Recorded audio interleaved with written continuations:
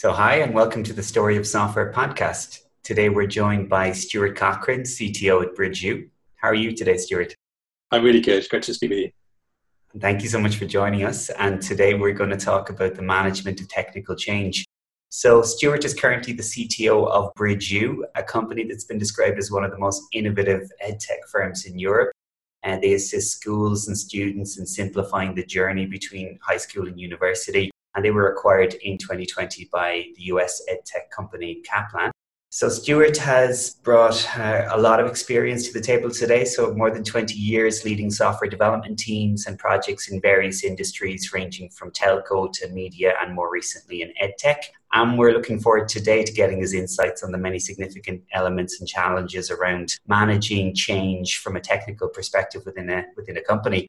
So Stuart, to begin with, could you tell us a little bit about yourself and the work that you carry out as CTO of BridgeU? Yeah, no, absolutely. Thank you. I've been doing this kind of work for more than 20 years in different industries, different businesses. Typically the kind of scale-up stage, that's I think the phase of the company growth I enjoy most. But worked with everybody from government departments through to law firms, heavily regulated industries, through to NASA, one of their customers a while ago, and now for the last 4 years working at BridgeU in the edtech space, which was a first for me. And I was very lucky to join the space at a time when it's really exploded, and some of that has been heralded or accelerated by COVID and the pandemic, but some of those trends around digital transformation and the widening of access are with us, I think, for the long term. So it's a really interesting time to be in the space. And Stuart, could you tell us a little bit about what are the major categories of change that you've witnessed over your career? For sure. I mean, so many, I guess.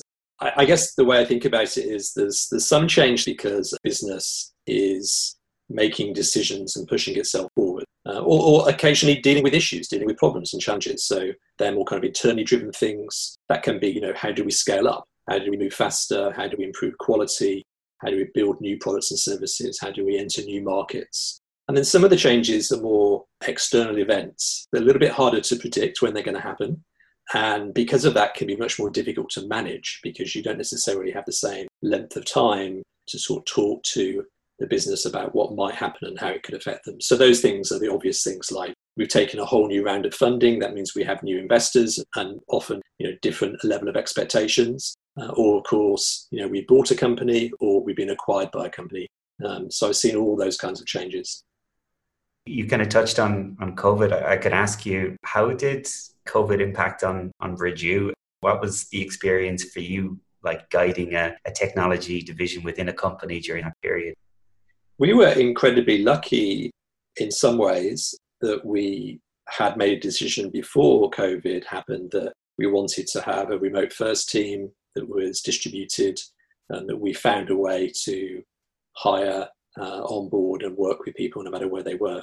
And that was true in my part of the business. It wasn't true across the whole business. So there was a challenge there for us. But generally, I think that the company was able to make that transition relatively easily. All of our employees had laptops, for example. Almost everything we did was in the cloud. We had no sort of on-premise equipment that suddenly nobody was there to look after. From a customer's perspective, it was definitely more challenging. We worked mostly with international secondary schools, and those schools were shut. They were closed. And therefore, our ability for us to conduct businesses would be much more difficult. And also there was a challenge for our customers. They suddenly weren't able to deliver the teaching or the guidance that they normally do face-to-face, in person, in a classroom. They had to find new ways of doing that. In many ways, COVID was good for our business. And I say that knowing full well that it wasn't good for every business. And for colleagues in technology businesses, in hospitality or travel or retail, it's been very, very difficult. But we were very lucky in the sense that, schools suddenly were teaching online. They needed new platforms. They needed new tools. They needed new ways to work with their students and the students' families. So we saw some very positive things for us. The transition was easy for us to make as a company, but I wouldn't say it hasn't come without its challenges like all change does. And I think that's one of the things that we've had to sort of keep our eyes very open towards is, what extra stresses and strains, challenges are our people seeing that maybe are not obvious. You have to kind of dig a bit deeper to find out what they are and then help people through them. I might stay on this topic just for another question and ask you what you did in terms of looking after the morale of your team in lockdowns and all these kind of weird things going on. Yeah, I think we made a lot of changes quite quickly when we realized that we couldn't be all together as a company to try and maintain that sort of social cohesion and connection. So we put in place lots of social events, whether it's one-on-one with people or whether it was team-based or company-wide. We then found, of course, like many businesses, that spending all day in front of your computer on Zoom, working, and then being invited or expected to turn up for an hour-long game on Zoom on your computer is actually very tough for some people. And so we had to make sure that we reminded our people to take a break, to get up and walk around, to get some fresh air, that it was okay not to have to spend all day literally in back-to-back calls. As things have begun to open up a bit more, we have not and will not be saying to our people that they must return to the office. But what we have said for the people, especially when they were already close to an office, if you want to use it just to get out of your flat, get out of your house, just have that opportunity to kind of walk in or maybe bike in to work, make use of pretty decent Wi-Fi. In the last few weeks and months, make use of conditioning. It's been pretty hot. That's been a big thing for some of our people, especially if they are in shared accommodation and the Wi-Fi is pretty terrible and they're having to perch on the end of their bed. That's not very good for all sorts of different reasons. So we have reopened the office for that reason alone. So I think, a combination of trying to make sure we stay connected, but also encouraging our people to take a break. Personally, I've been very lucky because, I sort of live in a place and live in a house where there's enough space for me to work and I'm not in the way of the family around me. And honestly, not having to commute into the office has given me quite a few hours back in the week and day that I found really valuable, whether it's to be able to sort of do some extra things with the family or again, just to get some exercise and walk the dog. So I've been very lucky personally, for sure.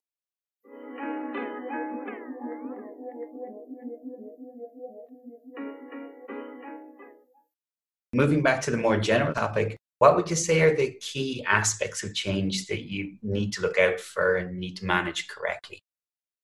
It's definitely true that you need to over-communicate when change is happening. And I think one of the things I've learned is that change is almost always a constant in the kind of businesses, technology businesses that I've been lucky enough to be part of. Because those changes can be internally driven or external events that you don't always have the ability to predict very accurately. So you have to also build a resilience. And I do think communication and resilience really go hand in hand. I think that helping a team become resilient to change is all about talking to them and all about, I think, giving them context, giving them better understanding of the sort of things that could happen without necessarily having any certainty that they will or when they might happen. But even talking about, this is the trajectory of one, this is the path one as a business. And some of that can be technical, hopefully you're a growing business. That means you'll be facing challenges like scaling, but also as you move between different industries, you might suddenly have a very different regulatory regime you have to deal with. Or of course, as you grow a business internationally, you suddenly have different languages and cultures and ways of working that you have to deal with. And all of those can have an impact technically as well as on the people in the business. I think the other thing that I found is that it's especially hard, I think, for people to realize that they have to talk about, problems and where things don't go well. But I think it's vital. The way that you build resilience within a team is you explain that, the path forward is not always a straight line. It's not always up and to the right with growth. There can be times where you're flatlining. There can be times where things are bad and you need to really figure out how to improve them. And I think having the honesty to talk about whether it's a personal thing, to say, I make mistakes and I acknowledge when that happens, or whether it's talking about a business and saying a business will make some mistakes also. I think it's important to talk about those things too, when they're talking to a team that they feel they have to always be positive. They always have to sort of sell the future, paint the picture, everything will be fine, everything will be good. There is a degree where you need to motivate people and you do need to paint that future and excite people and inspire people about what could happen. But I also think it's important to be honest and transparent.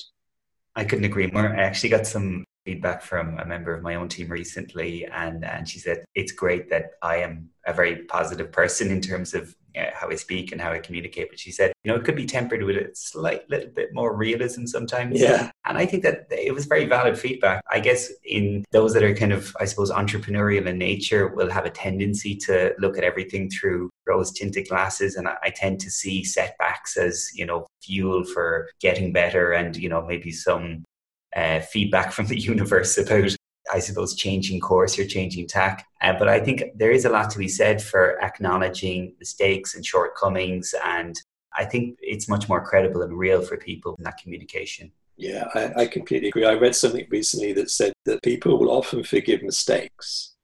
What they won't forgive easily is where they feel there's a lack of credibility, where there's a lack of trust. And I think that's a really important that, we don't actually expect people or expect ourselves to be perfect 100% of the time.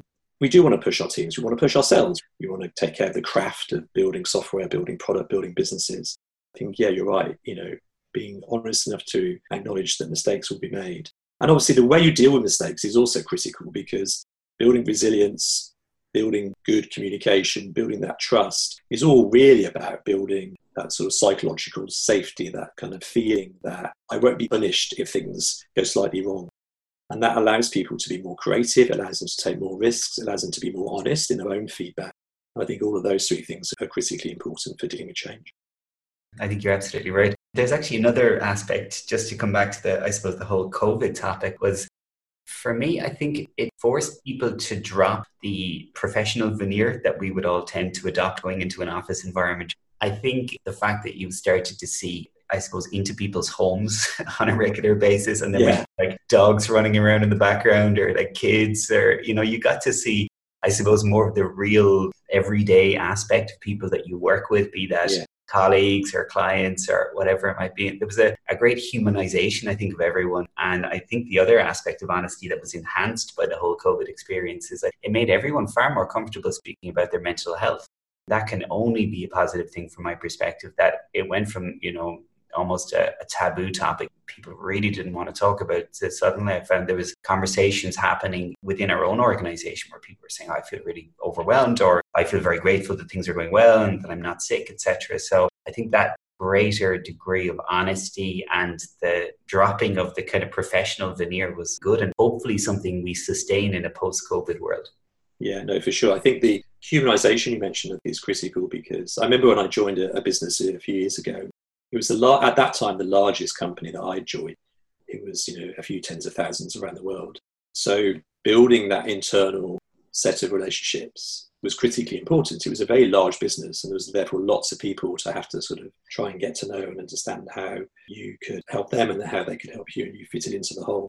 And I remember asking for advice about, well, how do you go about building these relationships with all these people? It's a very multicultural business. It's across, many continents, many countries. So I asked for advice. And the advice I was given has really stayed with me ever since, which was, when you're starting to get to know a new team or a new business or a set of new colleagues, you have to give up something about yourself. You have to sort of be human. You have to kind of not just go into it in a very kind of professional, very sort of structured, very, to the point way. You have to sort of show that we are all human. So that builds on just exactly what you said. I think doing that is critically important, especially in times of change and times of stress like we've seen with COVID.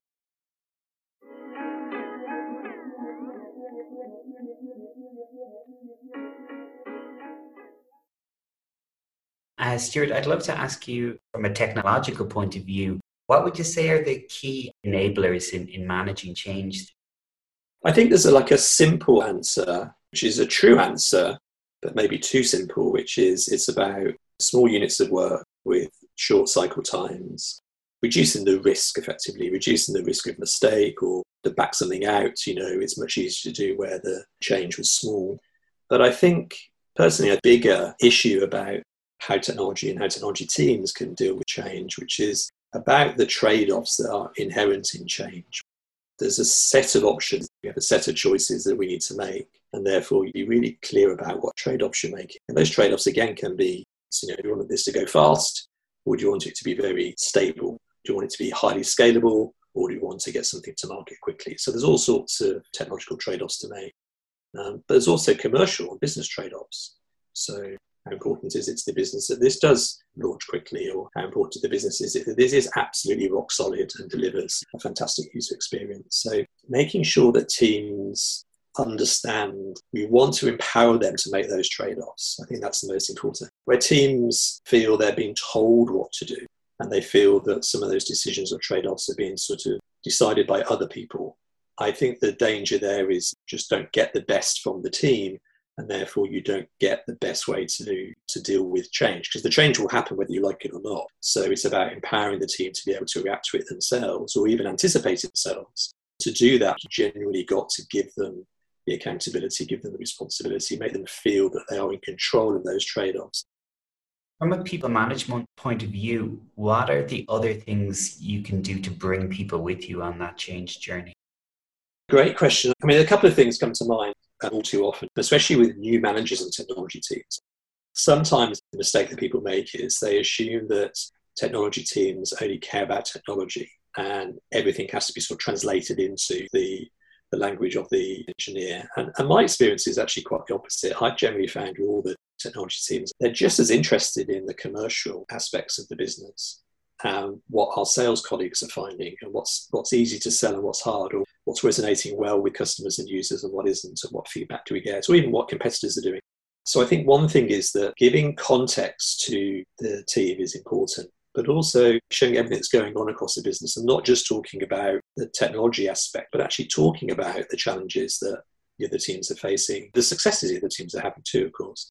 I think that's been really important, because the other thing I found is there's a piece of work done, I think many years ago now, I'm not sure originally when it was published, but it's called The Ladder of Inference. And it talks about how as humans we make decisions. And it talks about the fact that there are facts, there are things in the world that we can all observe. But then as humans, which ones we perceive and we interpret those facts actually impact the decisions we make. And what I've found often with technology teams is that when they are thinking about a change, when they're anticipating it or reacting to it, often the way in which they interpret what's happening will be quite different. And it'd be quite easy for me to say to them, well, I think you're wrong how you've interpreted that. But I think that's the wrong approach. I think the approach to take is to ask them first, why do they think that way? What is it that they've seen about the change that's happening that makes them feel that X will happen or Y will happen? And often when you have that conversation, you uncover something that is very obvious to them, but is hidden for you. So I'm going to give you an example of a big change that happens is when companies are acquired. And the challenge with the companies being acquired is often it's quite a confidential process. It's not something you can talk about for months as it's happening. You often have to sort of wait until the ink is dry on the deal before you can announce it to the business. And sometimes people's reaction to a company being acquired is not positive. They actually get very worried.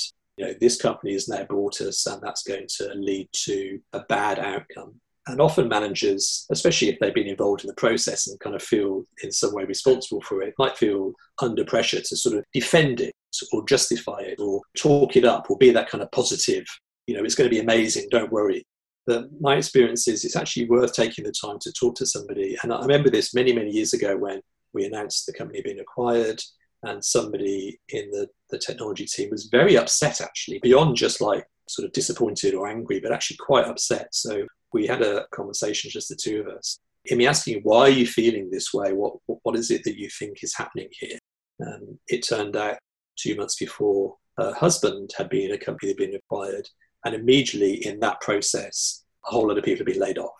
And she immediately and understandably believed that when she'd heard the words that, this company has been acquired, that what that was going to lead to was like a round of layoffs and that her job would be at risk. And obviously with her family already dealing with that blow. In that situation, bad to say, I was able to sort of say, that's not what's happening here. And we were able to kind of made her realise that it wasn't like a thing that would automatically happen. So talking about the wider context is important. But when it comes to individuals, recognizing the way in which they will interpret the world is maybe different to you is also equally important.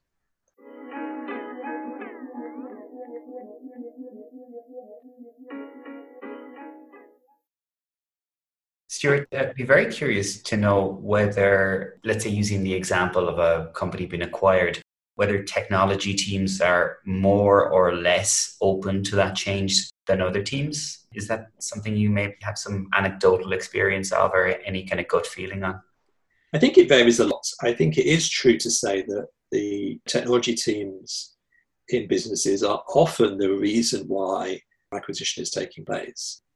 A business sees an opportunity to expand its offerings by buying another business and integrating that product or service and the technology that supports it into their offering.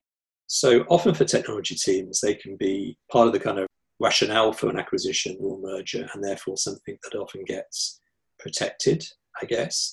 Often if you're working in more of a central function within a business, that maybe is seen as something where there might be, to use that sort of dreadful phrase, like a synergy, cost synergy. So two businesses are merging and we don't necessarily need, twice as many people working in our finance team. In general, technology teams, I think, feel less at risk and therefore be more open. I think on the other hand, though, and I think this is true for every team, not just technology teams, one of the things that always get is, well, what will change now? Will our culture change? Will our values change? Will the way in which we do business change? We'll have to kind of work in a different way. And of course, sometimes things do change. You can't shy away from that. A business that acquires another is doing so because there's an economic reason to do it, and they want to make sure that whatever that economic reason is ultimately achieved, and therefore that may mean that they need to make some changes along the way. So technology teams, I think, can often feel protected, but at the same time are probably very sensitive to the fact is, what might change, of how quickly things might change, if at all. And they don't always, but I think it's a mistake to sort of say to people, nothing will now change. I mean, just the fact you've got different leaders, maybe different investors, maybe even just a different sort of attitude, a different sort of view on, what is the sort of timeline that we are investing in this business for. Thank you. Stuart, I'd love to ask you as well, are there any other challenges that we should be conscious of when it comes to change management? I think one thing that's important is about culture. I mean, again, it would depend very much on the scale and size of a business that is going through any change. But I think this is especially true in very fast-growing businesses that, can literally, go from tens and then hundreds of people in very, very short amounts of time. And therefore, understanding that it is inevitable that the culture might need to shift. There's a lot of talk given to kind of keeping culture and keeping values the same. But I think there's also needs to be recognition that things do have to change. When you're a team that is able to get into one office, share that kind of archetypal one or two pizzas, then, the needs for how you communicate and how you establish shared understanding and how you define your common values are very different to where your team is suddenly hundreds of people spread around the world across many different locations. So I think at that point, things do need to shift. You do need to recognize, again, thinking from a technology point of view, suddenly the amount you're able to have good documentation becomes much more important, because you can't rely upon the sort of learning by osmosis and learning just being sort of stood next to yourself. So better documentation, more structure, so having process around onboarding, information sharing, knowledge management, all those kinds of things. And those don't completely change the culture of the business overnight, but they do introduce different values or different things that suddenly become important. So again, to think about technology teams,